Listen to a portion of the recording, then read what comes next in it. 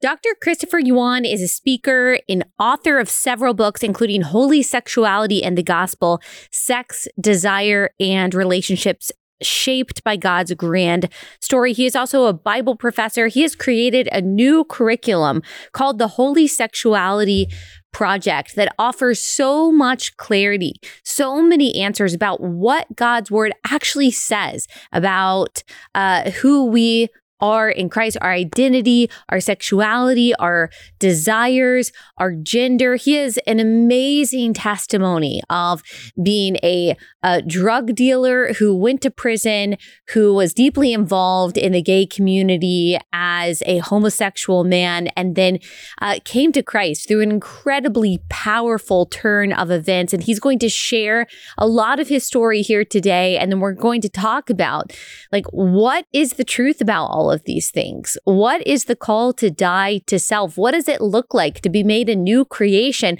that actually includes our sexual desires and our understanding of our bodies and gender? You're going to be so encouraged by his testimony and by this discussion. This episode is brought to you by our friends at Good Ranchers. Go to goodranchers.com. Use code Allie at checkout. That's goodranchers.com, code Allie.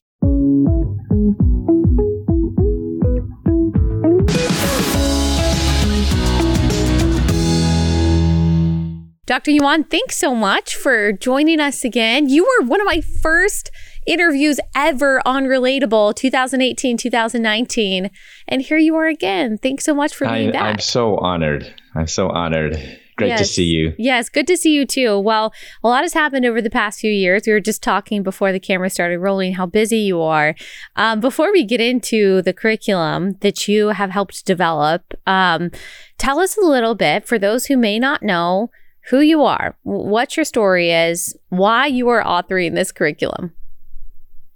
Well, it's not something that I just studied or that I've read about and done research on. It's actually part of my own personal story. I wasn't raised in a Christian home. I wrestled with my sexuality from a young age. I didn't come out publicly with it until my early 20s, which of course today is much later than the average age which kids are dealing with it. I mean, unfortunately, I think it doesn't need to be pushed so hard with kids, but it wasn't until my early 20s. I'm originally from Chicago. And I was living in Louisville, Kentucky at that time, going to dental school. I came out. And through that crisis, my mother came to faith, and then my father did as well. I went the total opposite direction. Wanted nothing to do with Christianity. Unfortunately, I started doing drugs, started selling drugs while in dental school. I was expelled from dental school just 3 months before I was received my doctorate. I moved from Louisville to Atlanta, and there I kept doing what I knew how to do best, which is if you don't have Christ, you're just going to live in the world and have fun, be happy. And I was not only selling drugs and partying, but I also was supplying drugs. And this whole time, my parents didn't know that I was doing drugs, but they knew that I needed to know Jesus Christ as my Lord and Savior. They tried to reach out to me. And they came to visit me one time in Atlanta, kicked them out. And here's the funny thing, Allie. We hear the narrative today. Christian parents are unable to love their gay children. They have to throw the Bible away or believe in so-called progressive Christianity to love their gay children. I had the exact opposite experience. My parents were not Christian. They couldn't find in themselves to love me. It wasn't until they became followers of Jesus Christ, they knew they could do nothing other than to love me as God loved them while they were sinners, while they were enemies, while they were still weak. And so they loved me. I kicked them out. My dad gave me his Bible. I threw it in the trash can. And my parents just knew I was hopeless. But they committed not to focus upon hopelessness, but upon the promises of God. Yeah. My mom got like over 100 prayer warriors to intercede on my behalf from church, from Bible study fellowship. She prayed a bold prayer, which is for a mother, a bold prayer. Do whatever it takes, God, whatever it takes. She fasted every Monday for 7 years, even fasted 39 days. And she prayed for a miracle. That miracle came with my arrest. I found myself in jail, and it was in jail that God began to reveal himself to me. I found a Bible in the trash can of all things.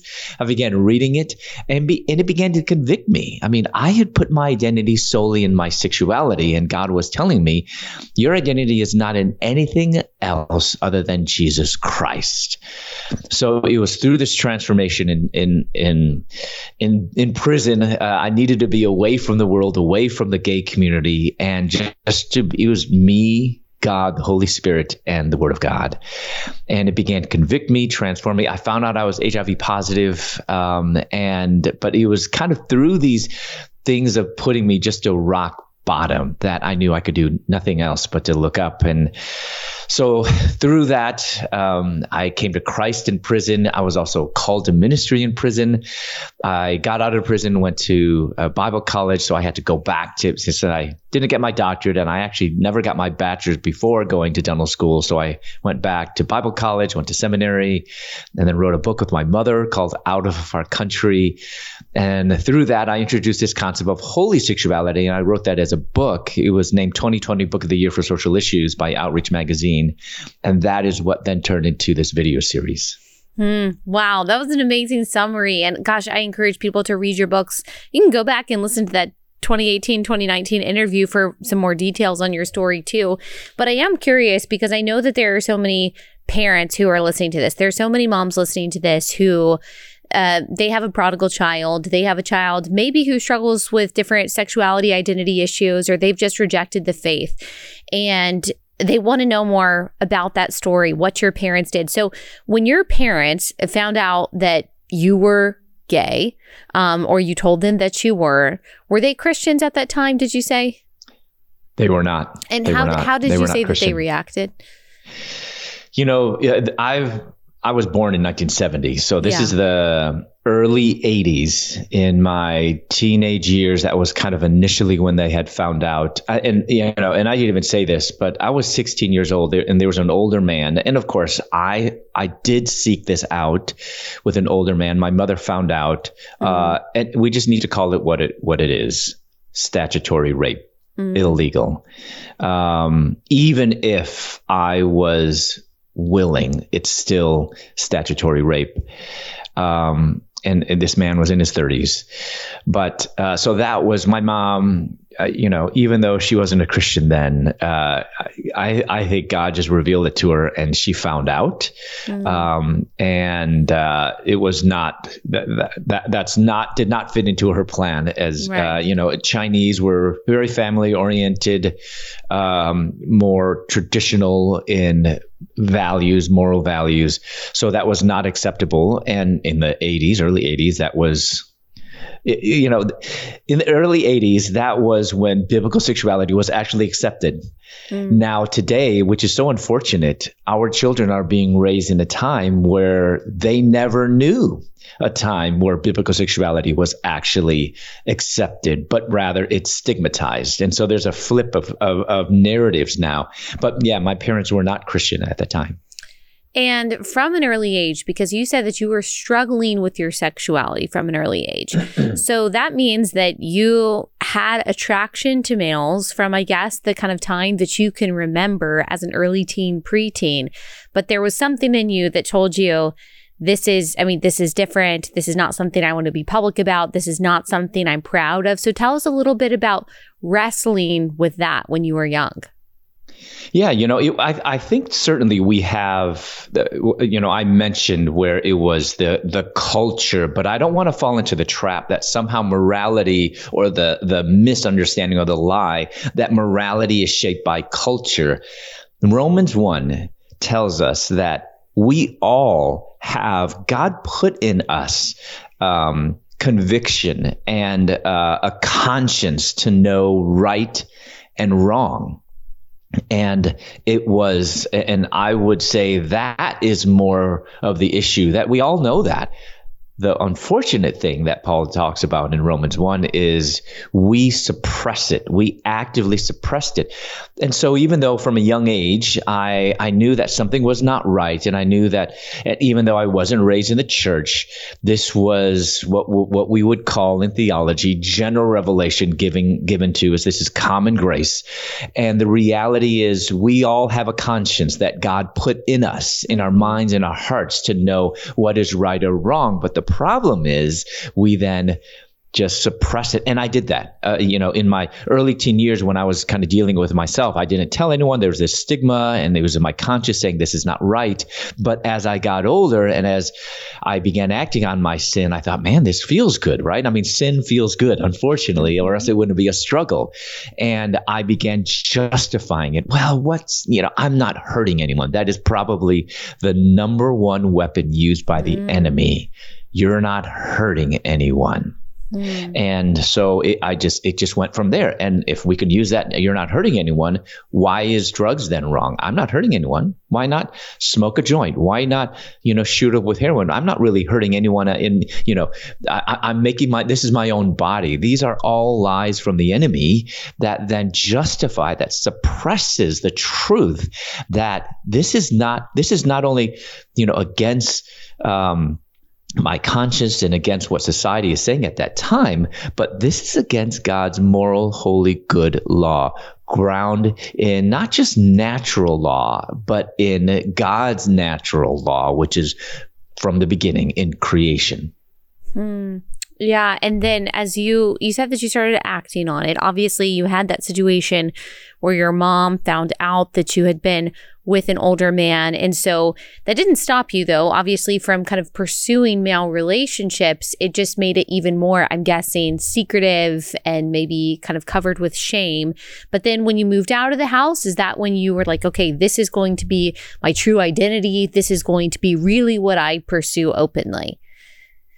Initially, so this was 88, 89. That was I graduated from high school in 88. 86 was when I was 16 years old.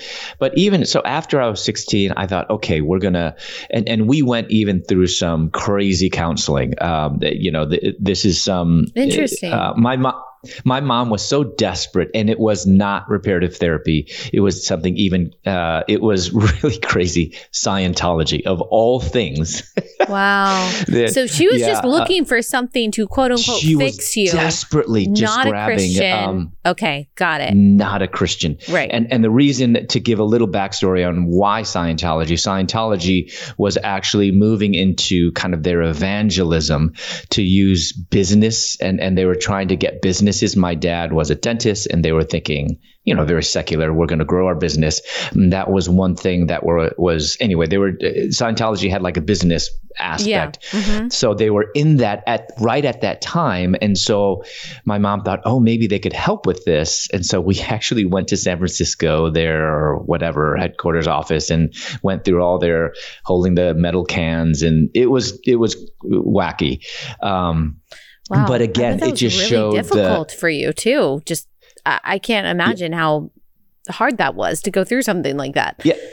Well, I mean, in essence, I also, because it was my conscience that's saying this is not right. So maybe I'd be able to, this is going to help me to kind of, solve this or resolve this. I mean, we sat in a sauna for hours and sweating it. It was just all this crazy stuff, that the Scientologists do, and sucking your money. It was just very, very costly. But it comes to the point that my mom was desperate, and she wanted to fix the situation. I don't know, Al, if you ever heard of the term tiger mom. Yeah. Asian moms have they're very, it's kind of like mama bears in a sense, but it's a Chinese version, I guess, of mama bears. These are tigers that are going to protect their children and fix things. And my mom wanted to fix the situation. So she was looking for everything. So actually from when I was 16 to 18 in high school after that, I was like, okay, we've fixed this. We've tackled this. Well, the problem is this is not just merely a developmental psychological problem. This is a sin nature issue, which we can't on human effort solve that we always are going to deal with it. So even though I thought I had, taking care of it, there was still these temptations that I had that were unchosen. I didn't want these. Just as all of us, we all have unchosen sinful temptations that God calls us to resist by the power of the Holy Spirit. But we're not called to be in bondage to this. So because I had no way to understand temptations and our sin nature, they kind of just festered underneath until I was 18 and then 19. And then it was then that I started acting out when I was in college a little bit. I went to the Marine Corps, but just keeping this underneath. And that's never a good way to deal with things, just to suppress it, whether, you're suppressing these desires and these temptations. And so it wasn't until my early 20s, when I was 22, that then when I moved to Louisville, that just came out. All right, let me tell you all about one of my favorite sponsors. That is Naturally It's Clean. This helps us keep our home clean every day without concern about those toxic chemicals and fake fragrances that you find in most cleaning products. This is safer for your family, your kids, your pets, your home, and it's really effective. I love their carpet cleaner, for example. I mean, we are talking like really, really effective. And if you're a mom, you know how often you need that carpet cleaner to get the stains out. I mean, paint, coffee, all kinds of stuff I've gotten out with my Naturally It's Clean products. And it makes me feel good that there's not a bunch of fake stuff and fragrances in it, that it's safer for my family. It's also a company that loves America. They share our values, and every one of you who has used Naturally It's Clean, you message me and you tell me how much you love it. So if you haven't done it yet, go to naturallyitsclean.com/Allie. You'll get 15% off for a limited time by using my link, naturallyitsclean.com/Allie for 15% off, naturallyitsclean.com/Allie. And when and why did you turn to drugs? Did that have to do with the sexual life that you had chosen too? Yeah, that's a good question. And, a lot of times people, when they hear my story, they think, I'm saying all gay men do drugs. Obviously not. There are, lots of people in general who do drugs. However, I do see that there's a correlation in that when you begin suppressing God's truth, and morality, there is then no morality. And that's exactly kind of the line of thinking. It's not a causation, but there's definitely a correlation that I thought, well, what's wrong about having sex with a man? I'm not hurting anyone. And then I began justifying that same logic. And I thought, well, this is just a pill. I started with ecstasy. It seems very innocuous, like it's very harmful. We all take aspirins, right? I mean, Allie, you take aspirin, you take Tylenol. I mean, not now, but it's so easy to begin justifying sin. We never have to go looking for it. So that's where it started, with just ecstasy. I thought, I'm not putting anything up my nose. I'm not shooting anything in my arms with needles. And it's just and I'm just doing it once a week. Well, guess what happens? Once a week begins twice a week. Oh, it's just on weekends, right? We always justifying it. And so as much as gay activists like to say there's no correlation or there's no causation, we all know, people in the drug world, if you want to find good drugs, you go to the gay community. That was just known. Good ecstasy, the list goes down. And why do people who do the club drugs go to the gay clubs? Because that's where you find the good, high quality drugs. So there's definitely a correlation. I wouldn't say a causation, but it's the line of thinking where you degrade and suppress truth and God's moral law that's in our hearts, that's in our conscience, Romans 1, then anything goes. This is where we get you do you. You do you is not unique to our time now. Right. Go to first century Rome. We're just repeating history, unfortunately. Mm-hmm. You do you is from the playbook from first century Rome. Yep. And I mean, it kind of goes all the way back to the garden too. That's right. Exactly. Like Judges. God. Yes. Yep. Genesis 3. Mm-hmm. And you said your parents didn't know that this was happening, but you got kicked out of dental school because of your drug addiction and selling drugs, right? Yes. Yep. And then, go ahead. Yeah, they didn't know the extent. I had said that I was doing drugs, but they didn't know that I was selling drugs. But they knew. Yeah. They're like, okay, our son, he's not working, but he's traveling all over the place. So they knew something nefarious was definitely going on. They just didn't know what. And Allie, you mentioned, you have most likely people watching right now, mothers of prodigals.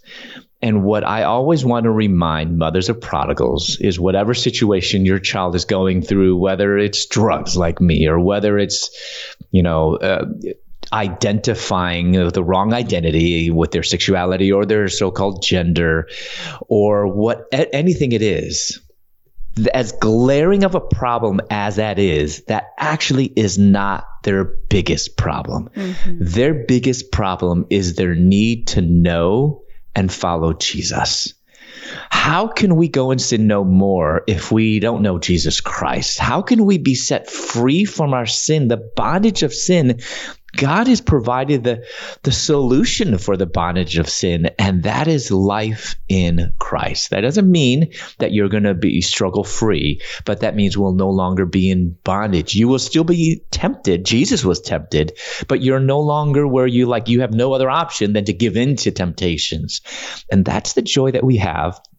And parents need to remember that, because why does that matter? Because now we know that we're going to be praying for the right thing.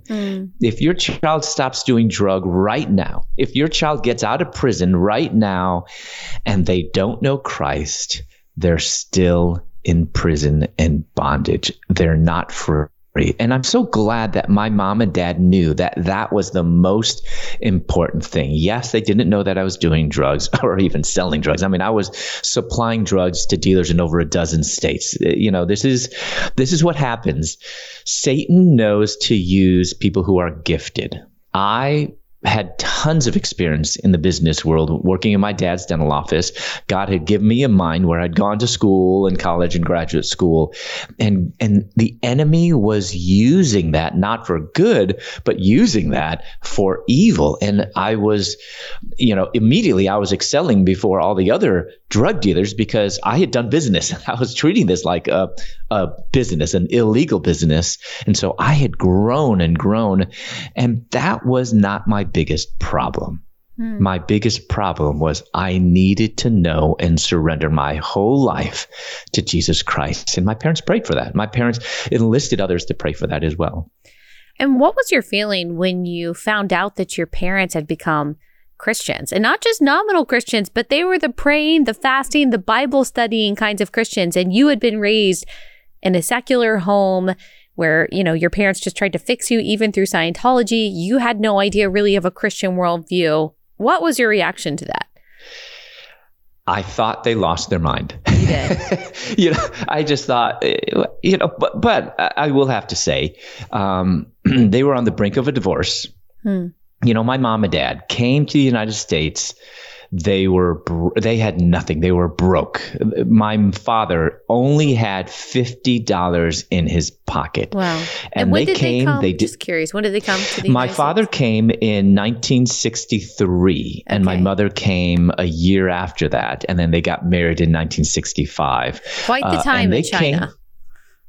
What's that? I said quite the time in China. I mean, you can see why. Well, they were actually, fortunately, some of the fortunate ones that fled Taiwan, which is insane. I mean, we're, as much as people are trying to glorify communism, my parents, my grandparents fled for their lives from communism. Yes. We don't want that. We don't want socialism. We don't want communism.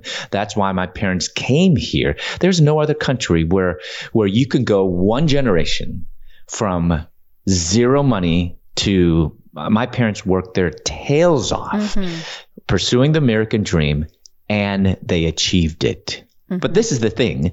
They achieved it and thought they would be happy. Right. And that, they had the Mercedes, 2 Mercedes. They had a really nice house in a nice western suburb of Chicago. We were affluent. Again, I mean, we went from zero money, $50 in my father's, and they worked hard. We did not rely on the government. We did not take handouts. They worked harder to get. My dad got his PhD. He got another doctorate. So he has 2 doctorates. I call him a paradox. Yeah. And they worked hard. My mom, and this is so important for why I appreciate what you do, Allie. My mom, she went to the number 1 high school in Taiwan. Every single one of her friends, as she continues to say, every single one of her friends has a doctorate or at least a master's. They were career women. My mom came to the United States for her doctorate, and she rebelled. You know how she rebelled? She got married. Wow. All she wanted to do in life was not to get a PhD, but to be a good mom and a good wife. That is all. And that was rebellion and why was it rebellion? Because my grandparents, they're like, we're sending you off to another country to have a better life, not to get married. You have to be successful. You got to get your doctorate and do all that. All my mom wanted to do was to do what I believe is one of the most important jobs that we have today. And it's not that mothers, you're doing nothing. You're doing everything of being a mom. My mom, she would not give me and my brother 2 babysitters. She worked night shift while and she put my dad through 2 doctorates. And she never had a babysitter because she took care of us. Then my dad would come home from school and then she would go to work. And she got paid minimum wage and worked her, the 8-hour shift and then came home, slept. My dad would wake up in the morning, and my mom says that my dad and mom said through those years, 4 years almost straight, they basically communicated through a notebook. Yeah. Because they would be passing. But that's how important my mom knew the job of being a mother. We cannot farm it off to anyone. And when we do, why are we surprised that our kids, are acting like the way they are? There is no more important job than being a mother. And why are we surprised that the enemy is attacking the very so important job and role of motherhood? It is viewed to be, it's stigmatized. It is viewed to be unimportant. It is viewed to be, and then when we're complaining about the loss of this younger generation, it stems to not just fatherlessness, but also motherlessness. And so I just praise the Lord that my mom, even though she's extremely capable, like my father, even though he has 2 doctorates, we know the brains are with my mom. She has huge business sense, personality, communication skills and working with people. So when my brother and I were in junior high and high school during that time, actually my dad went back to, get his second doctorate, went to dental because being a PhD in physical chemistry teaching that, that's hard to support your children and so all that. But he became a dentist and he was 39, so he was older. But my mom, she took care of the dental office and made the dental office really grow, got into real estate. She has a very sharp business mind. So it wasn't that she became a mom because she was incapable or didn't have ability. She had the ability and used all her abilities to pour into, again, how are we going to shape this younger generation if we're not shaping into the lives of our children? So you had, even though they weren't Christians, you had examples of parents who, at least when you were growing up, that they were unified in their goal to take care of you and your brother and to work really hard. And so you had a pretty traditional and good example of what a cohesive family looked like. As you were, coming out and saying, this is what my sexuality is and this is what my identity is, did you ever think about, wow, ever going to be able to have what my parents had. Like, I'm never going to have that kind of structure that I benefited from growing up. Or was that not even a thought because you were so kind of deep into the community and selling drugs and things like that, that you weren't really thinking about, you know, living in the suburbs with a family? Well, you know, this is in my early 20s. And when, as we all know, you know, when you're in your later teenage years, early 20s, what we have going on so much are hormones and just our desires are raging. I think I probably went through puberty later in life. I mean, that's just an Asian thing, you know, and I hated looking. When I was 18, I looked like I was 12. When I was 20, I looked like I'm whatever, 16. And now I'm claiming that. Yeah. I'm 52 years old, and I'm glad that I maybe don't look like other 52 years old. So I'm claiming that, looking younger. But, you know, when you're 20, you don't want to look like you're 12 or 16.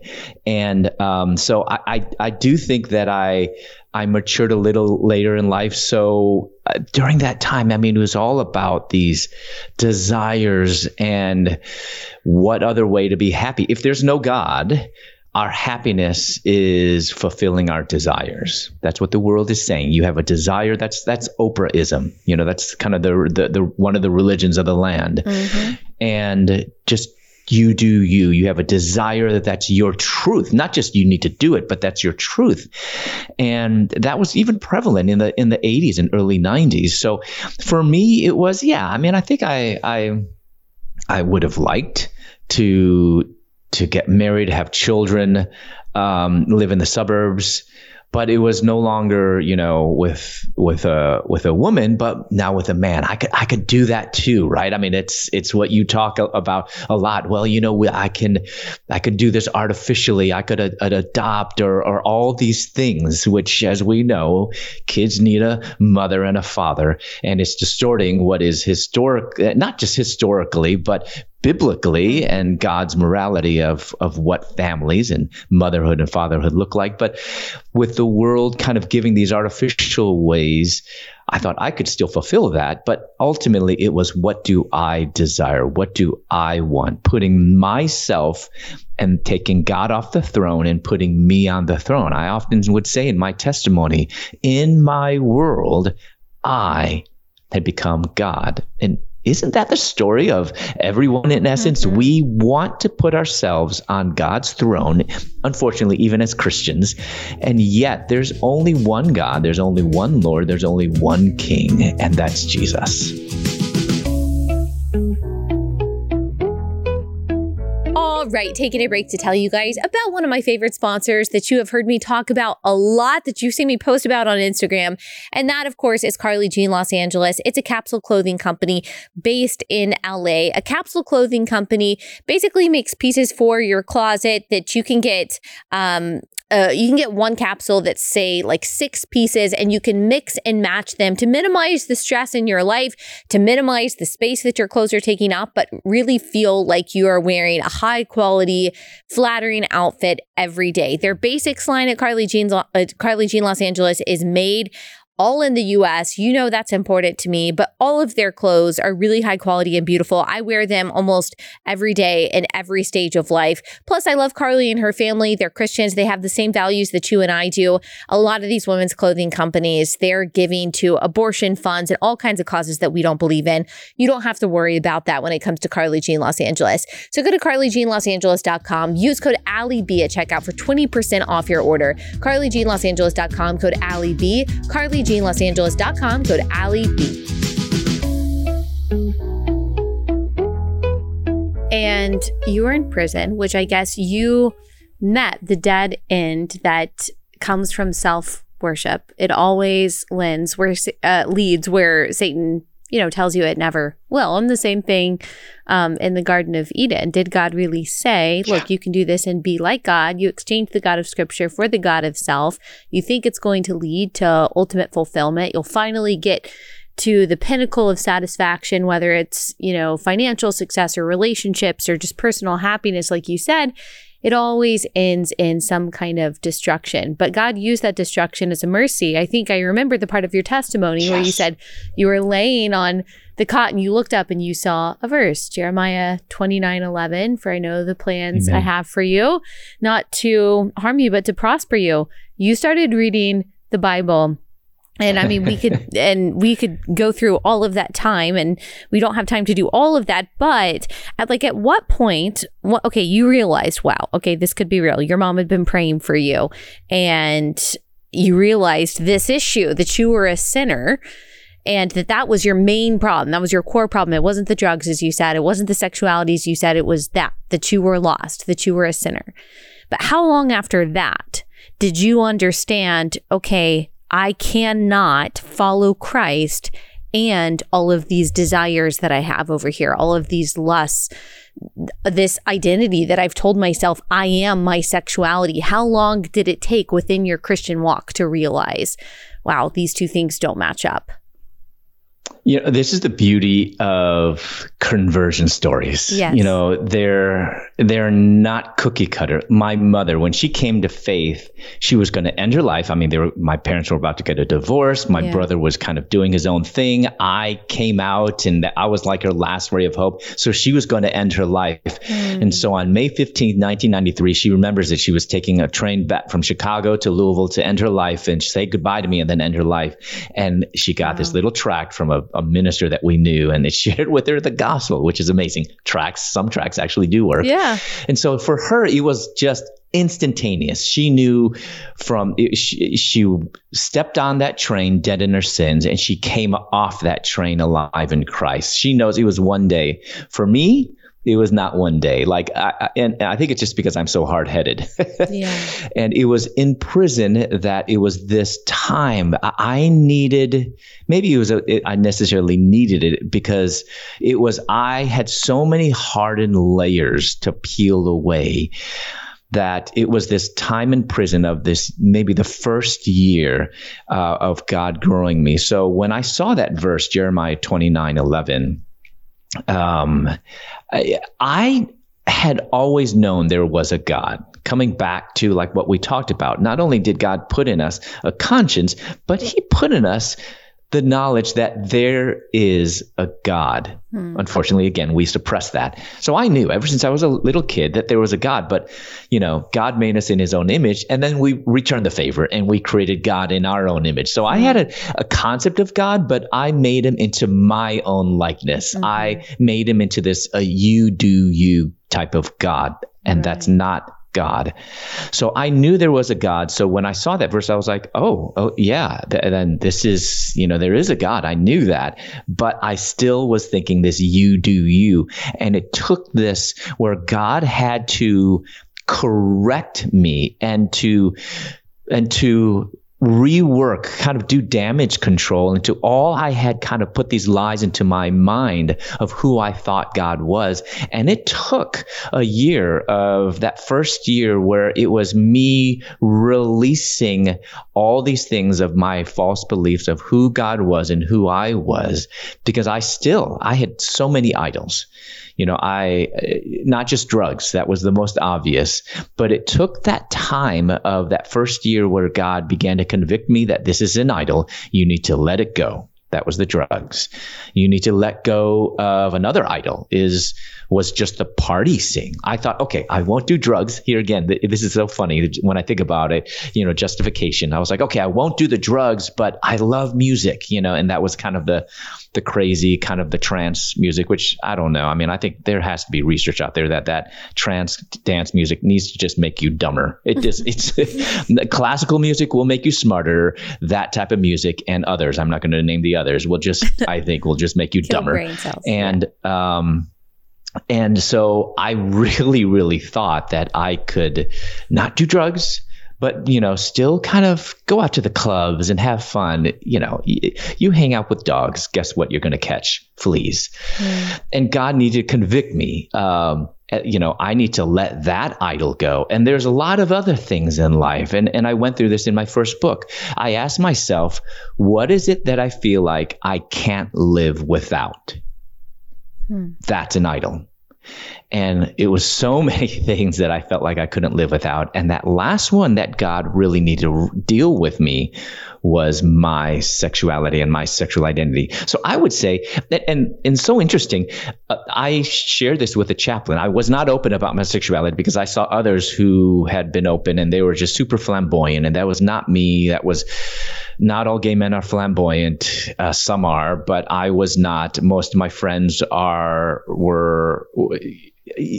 When you go to the checkout counter and you see all those men's fitness magazines, those buff men, they're all gay.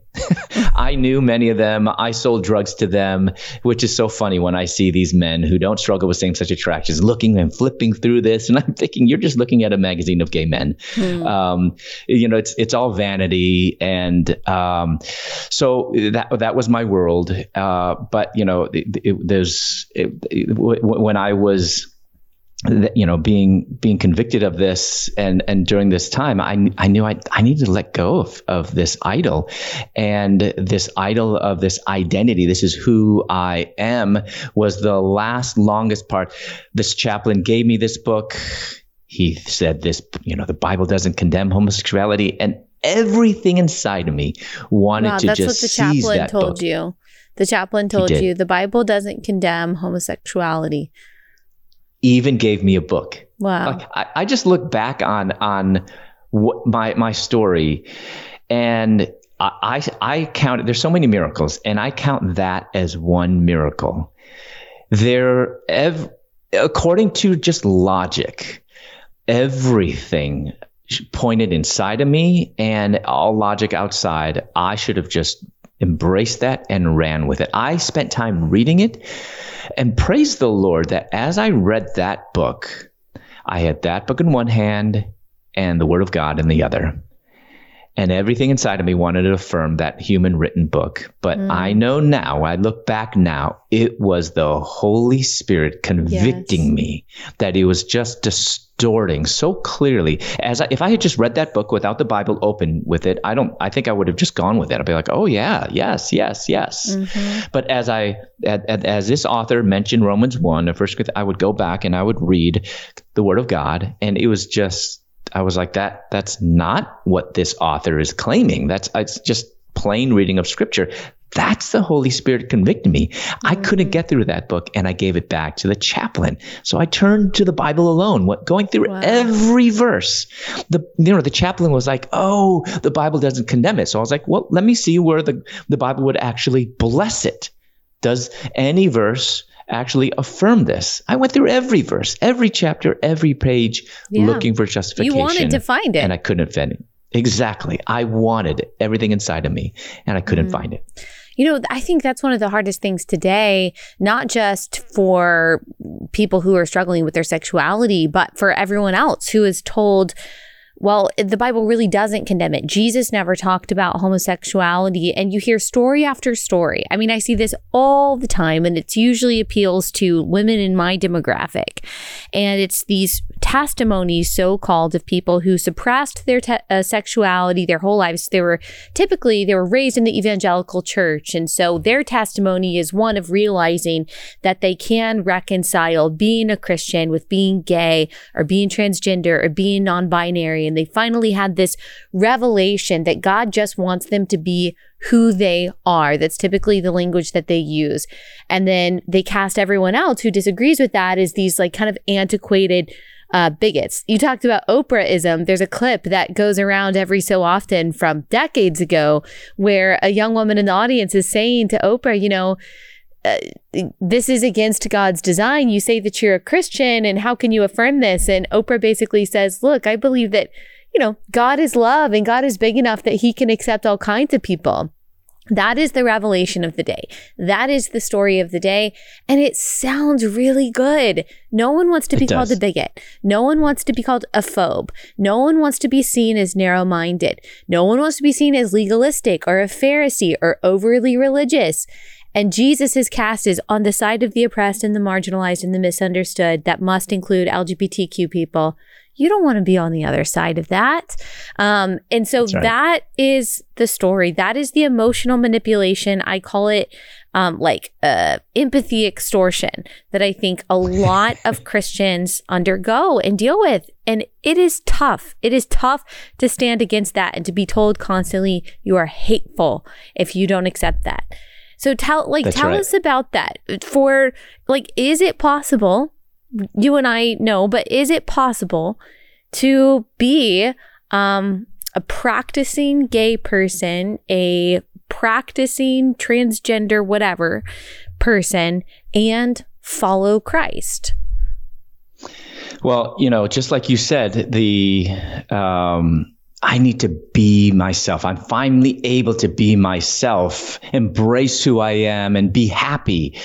And, since the time I've come to know Christ, which is over 20 years, which I still feel like I'm a brand new Christian, I have searched the pages of Scripture looking for where God calls us to be yourself, to embrace who you are. It's not there. Rather, Jesus is calling every Christian, not just people like myself who've come from that past.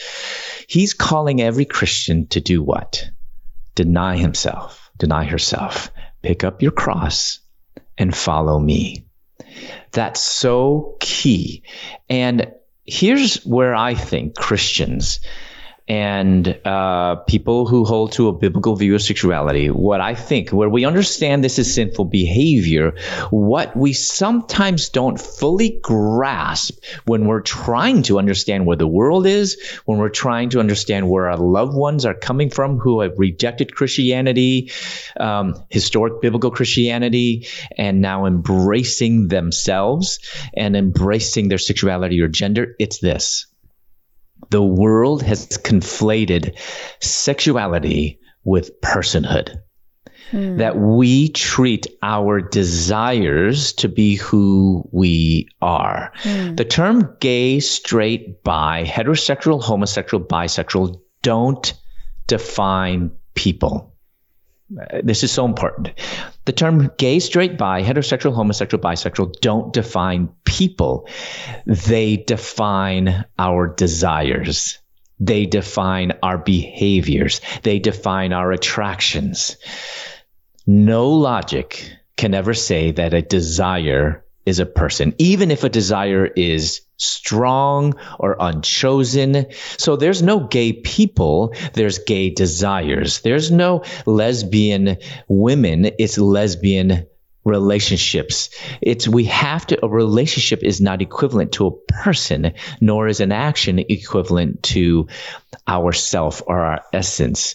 And this is why people said, oh, you're so hateful, or they see this as offensive. Even Oprah, like you say, oh, I view a God who accepts all people. God accepts people. He does not accept sin. And as a Christian now, I can hate my sin without hating myself. Before I knew Christ, I could not do that. I could not hate my sin without hating myself because I equated my sexual desires and my sexual behaviors with who I was. And these were unchosen temptations and enduring and strong struggles. But regardless of how strong or unchosen an attraction is, it never should be who we are. So can a person be gay and Christian? Can a person be lesbian and Christian? Let's actually broaden that question out. Can a person be an adulterous Christian? Can a person be a lying Christian? I'm not talking about that they struggle with it. I'm not talking about For example, even like King David, was he committing adultery? Absolutely. Was he a murderer? Absolutely. But when time came and he was confronted with his sin, he repented. What we're talking about is continuous unrepentant sin. So can a person be in continuous unrepentant sin as a fornicator or as a gossiper, as a liar? No. And maybe if so, it shouldn't be for long, because the Holy Spirit is to convict us of sin, as Scripture teaches us. And if we see a person in continuous unrepentant sin, that's evidence that the Holy Spirit isn't abiding in this person, and this person actually isn't truly saved. Mm-hmm. So none of us should identify with our sin. We have Christians today who are trying to justify and say, well, no, I'm just gay. It's okay to use these terms. We're just quibbling over words. It's not. This is quibbling over the blood of Jesus. This is quibbling over, does the blood of Jesus cover just our actions, as some so-called gay celibate Christians are trying to say, or does the blood of Jesus actually transform the whole person so that the old is gone, the new has come? People who continue to use this terminology of their old dead man aren't living in their new self in Christ. This is not just quibbling over words. This is quibbling over the blood of Jesus. All right, quick pause to tell y'all about Patriot Mobile. We often talk about the parallel economy, how when these companies decide that they are going to be very overt about how much they hate us and our values, it's time to make the switch to a company that actually aligns with our values. We're constantly looking for how to do that. How do we switch over everything in our lives to an economy that actually supports the things that we support? One way to do that is to switch your wireless provider to Patriot Mobile. So rather than giving your money to a company that is then donating to causes, organizations, politicians that are fighting against you, you can actually support a Christian conservative company that is donating their money to the causes that you are fighting for and really believe in. Plus, it's a great service. They've got amazing customer service, all based in the US, which really makes a difference. They care about the Second Amendment, free speech, the sanctity of life, veterans, first responders. So by switching to them, you are also supporting all of these groups and issues as well. You can get free activation with my offer code Allie when you go to patriotmobile.com/Allie or call 878-PATRIOT. patriotmobile.com/Allie. Use code Allie for free activation. patriotmobile.com/Allie. And it's so freeing. It really is so liberating to separate your desires from your identity. And for some reason, I think when it's sexual desires, it's more difficult to do. People understand that when you maybe have a desire to binge drink or have a desire to do drugs, most people don't put that as their identity. They don't want to. They don't say, well, I am an alcoholic and I can't change. Say, this is something that I do. This is something I'm addicted to. And so they do separate it. But when it comes to sexuality, it's different and it's more difficult because it's not just dealing with the body. It's not just a physical desire. It can also turn into an emotional desire and even like a spiritual mingling. There is something different about the sexual act than, drinking too much liquor or taking drugs. There is a relationship there. Even with hookups, there's something happening in your heart and your soul and your mind. And I think that's why it's difficult to separate identity and desire when it comes to your sexuality, because God designed sex. He designed our bodies to not be these like separate things. Like, this is just your body. This is what it does. This is your mind and this is your heart and this is what it does. These things are intermingled. And so I can see why it's difficult for someone to detach their sexual desires from their identity, because there's so much wrapped up in that.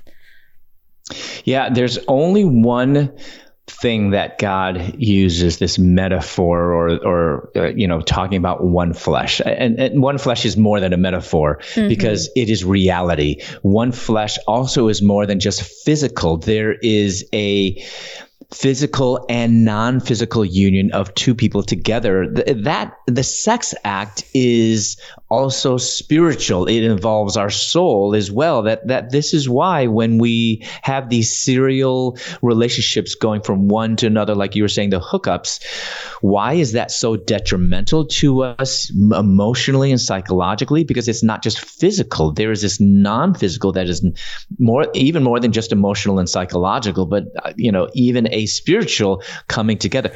Why are all the pagan religions that we know of that sex is involved in that? Because there's something much, much more than what we see, this physical union of two people coming together, that it does point to, as actually Paul communicates in Ephesians 5, that the union of husband and wife is actually pointing to a spiritual reality, and what Paul talks about, the mystery. In Greek, it's the mysterion, and that mystery is the beautiful union on the last day of Christ in the church. So actually, all marriages are supposed to point to that reality, and that's a good reminder for couples, husbands and wives, especially Christian ones who know God's word, that our marriages should point to a spiritual reality, and that is the beauty of Christ in the church. And I talk about these things in my video series, especially lesson 7. That's kind of the pinnacle actually of the series, where I'm talking about the beauty of marriage, and also how it points to on the last day, that reality of all marriages on earth are going to actually be fulfilled in the reality of that. On the last day, all these marriages are just a shadow of the eternal reality of Christ in the church. My father went home to be with the Lord about a year ago. My mom is now single, a widow, not by choice. Their marriage has been fulfilled on the last day. Jesus says, Matthew chapter 22, that there's not going to be any marriage in heaven. And I know that might sound dreary, or I don't know, might sound bad, but there's nothing bad about that. The beauty is that all of us that are the elect, all of us that are called to Christ, are going to be corporately wed to the Lamb of God. That is what marriage is pointing to. So there is definitely this spiritual reality of the beauty of marriages on earth, pointing to that spiritual reality. And sex is definitely not just a physical union merely a physical union of two people coming together, but there is, as it meant to be, of one flesh, of husband and wife, one man, one woman for life, coming together physically, emotionally, psychologically, and spiritually. And that is the beauty of marriage. And so when we distort it, it's a distortion of so many things. And also, this is what's so beautiful and fascinating and a mystery, that Jesus, when he was questioned about divorce in Matthew 19 and Mark chapter 10, which, by the way, I believe is the strongest apologetic for why marriage is between a man and a woman. Mm-hmm. You mentioned the myth. And again, in my video series, I dispel 4 myths, and one of those myths is Jesus' silence. But Jesus, when he talks about marriage, because he was questioned by the Pharisees about whether divorce is okay. This is Matthew 19 and Mark chapter 10. He gives an answer. Mm-hmm. And Jesus, who's never constrained by the questioner, in other words, just because they ask about divorce, Jesus is going to answer not only that question, but the broader question. Mm-hmm. And he answers it by going back, not to the law, but goes even before the law, which is Genesis. And he goes to Genesis 1 and Genesis 2, where he says, the Creator made them male and female.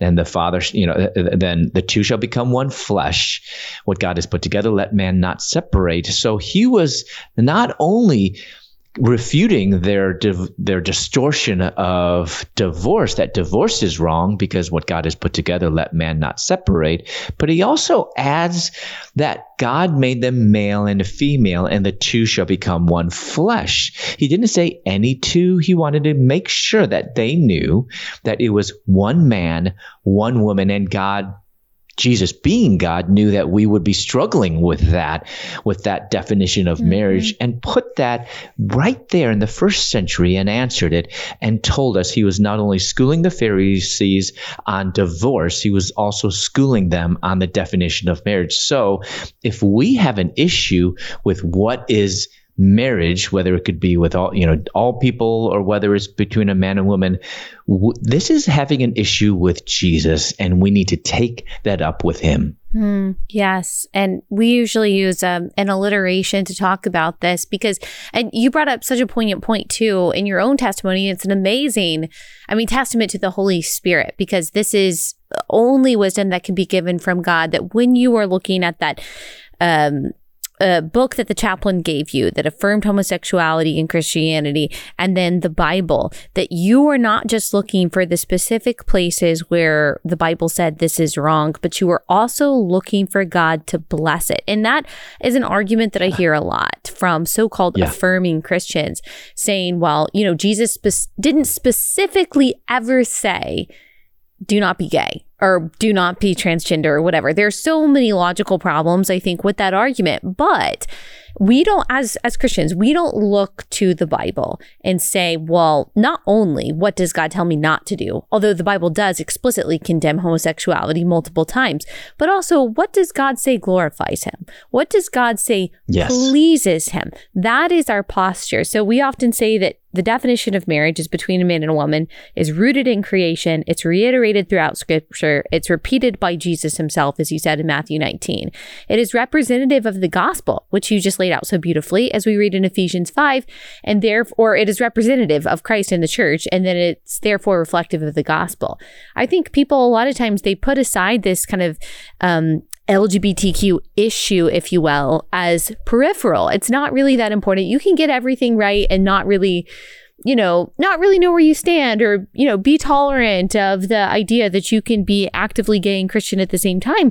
But really, like, when you look at the definition of marriage, as you just said, was defined by Jesus so clearly in Matthew 19, and Jesus being God also created it that way. And then Ephesians 5, we see that marriage supper is not gender neutral. It is a bride and a bridegroom. It is a bride and a bridegroom. Right. And we're told that the earthly relationship, as the husband as the head of the wife, loving his wife as Christ loved the church, and the wife respecting her husband, submitting to her husband as to the Lord, we see that there is gospel, spiritual, eternal significance to the definition of marriage, that the relationship between two men or two women simply cannot fulfill, because there isn't that bridegroom dynamic. There isn't a reflection of that so-called marriage in eternity. It's not just about Romans 1. It's not just about Leviticus. It's not just about 1 Corinthians 6. It's also about Genesis 1. It's also about Revelation 22. It's also about everything in between that. And I think that's also a reason that when people start waffling or wavering when it comes to sexuality and stuff, typically you see eventually they forsake the fundamentals. They forsake John 14:6, that Jesus is the only way, truth, and life, and that no one can come to the Father except through him. Of course, because they are actually rejecting part of the gospel when they start rejecting the definition of marriage. It's much more than just one or two verses. Yeah, when we tried so hard to, Jesus didn't say anything about incest, then let's use the same logic that he's okay with incest. He didn't say anything about bestiality, then he's okay with that. Yeah. But, when Jesus goes back to Genesis, the Pharisees were expecting him to then, to talk about the law of Moses. He goes back to Genesis, and he quotes from Genesis 2:24, which is the two shall become one flesh. But he also quotes from Genesis 1:27. And what Christians, the people in the first century, they knew this, that verse that Jesus just quoted is, even though they didn't have verses back then, but that's the verse about the image of God. And so when we talk about this distortion of marriage, and you listed all those really good things, that's, it's not only distorting Genesis, it's not only distorting this, not only distorting Jesus' own words, but Jesus was connecting marriage with actually this image of God verse. So that is what makes it even more. We need to add another reason that it actually is also distorting God's image. As marriage and male and female has this correlation, clear correlation that Jesus is making himself, that's pointed to human beings created in the image of God. That there's this inseparable link of correlation that we have there. So when we distort it, it's not only pointing to the beginning, but pointing to the end. Just like how you said, it's this mystery of Christ in the church. We don't see that the church is married to the church. We don't see that Christ is married to himself. We see that Christ is married to the church, which is not only talking about what male and female is, as that's reflecting to that eternal reality, but it's even talking about our roles. And this is where it gets really controversial. Jesus is Lord. The church is under Christ. Doesn't mean that we are, invaluable. Doesn't mean but that is what, that reality. And in the same way, that's the beauty of how things work. Now, of course, when we see that reflected on earth in humanity, we love to distort that. We are just human beings. And there are a lot of men that are not godly, servant-loving men like Christ, or husbands that are loving as as husbands are called to love. How? As Christ loved the church, which is what? Domineering? No. Which is oppressive? No. Christ loved the church. How? By laying his life down for her. I got to admit, to me, that's the harder calling, to lay your life down for your wife. Yeah. And I want to be clear, I'm a single man. I am open to getting married because I believe that God is bigger than my desire. When people say I could never get married, people who have my past, who have same-sex attraction, they say, no, I could never get married to the opposite sex. I feel like, do they not believe that God raised Lazarus from the dead? Yeah. I believe that. If he can do that, this little thing of the desires that I have that might seem so overwhelming for me ain't a thing for the God that we believe that can do anything. So, I'm open to that. And we should, view that. But this beauty of marriage is bound up in, the image of God.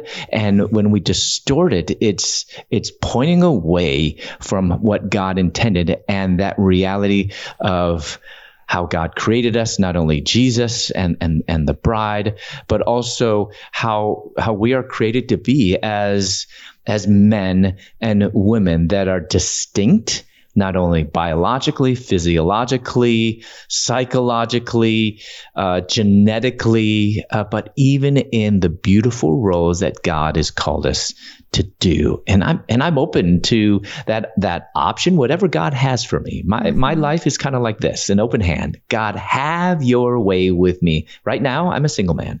I'm open to getting biblically married. God, you need to do that miracle, and I know you're able. But if that ever happens, I know my role, that I need to love my wife as Christ loved the church, and that's going to be hard. Lay my life down for her. That's not easy, but that's what God is communicating. There's so many things that we see what marriage, represents. Not that it's just male or female, but also the beautiful role that God has called us, God has put in our DNA, if you will, of how we are created different, beautifully different, and separate.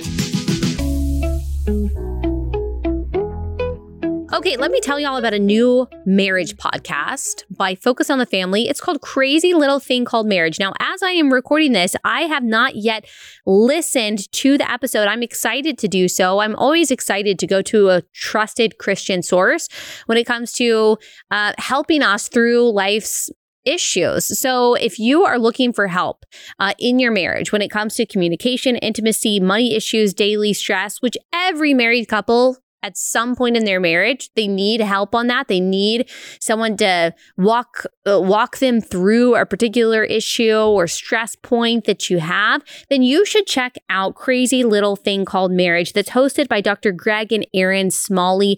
They've reached millions of married couples already through their practice books, events, and more. And so now they're putting it into a podcast version that I think will be really helpful. Focus on the Family, as I said, is producing this. It drops every Monday wherever you listen to your podcast. So check out Crazy Little Thing Called Marriage by the Smalleys. New episodes every Monday. Go ahead and download it now. And how beautiful is it that we are all, as Christians, promised marriage one day? That we are all going to be like given new selves. There's going to be a resurrection of the body. So for people who have either in the past committed sexual sin, which most people have in some regard, or who have struggled with sexuality, people who have tried to transition their bodies and deal with the scars that come from that. Guess what? Like one day, none of us are going to have scars anymore. One day, we're all going to be healed. One day, we're all going to get to enjoy the marriage feast.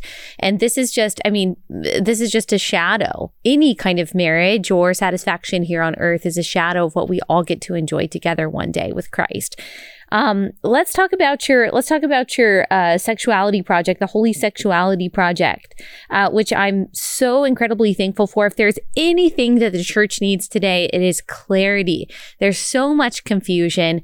In the name of empathy, in the name of social justice, in the name of love, very often Christians are just scared to say what the Bible says about these controversial subjects. So churches need help. And that is part of why you created this Holy Sexuality Project. So tell us about it.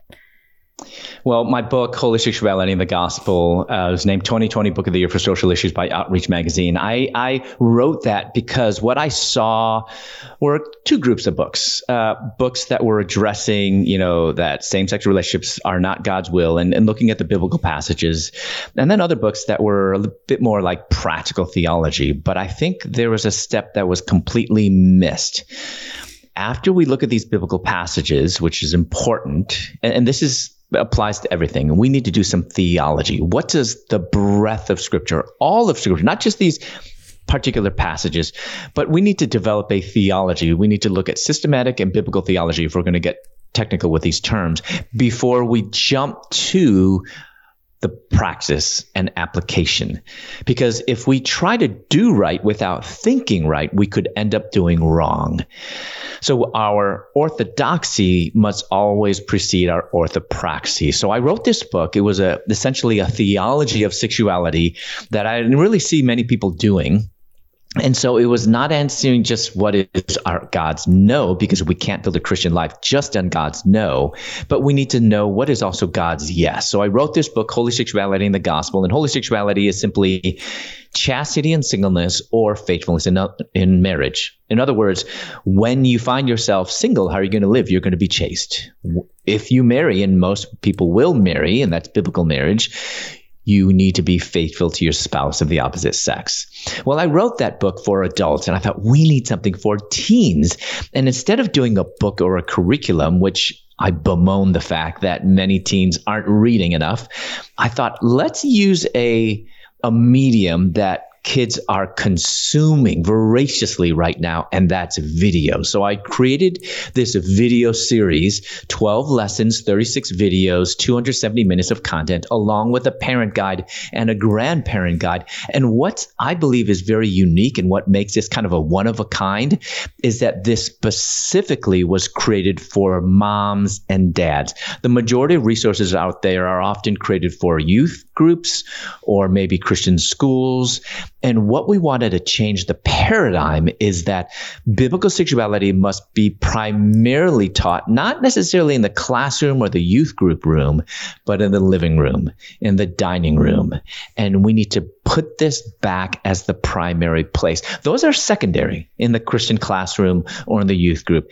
That's secondary. It shouldn't be primary. And yet there's really no resources out there. I mean, there's a few out there that focus upon kind of just abstinence, which I think is important, but that's just God's no. Some of the newer ones are seem very compassionate, but it's just this you do you. Whatever your gay loved one wants, just do it. Whether it's, go to their gay wedding or use their pronouns or all these different things. And I wanted to be clear that it's not just love, but not just.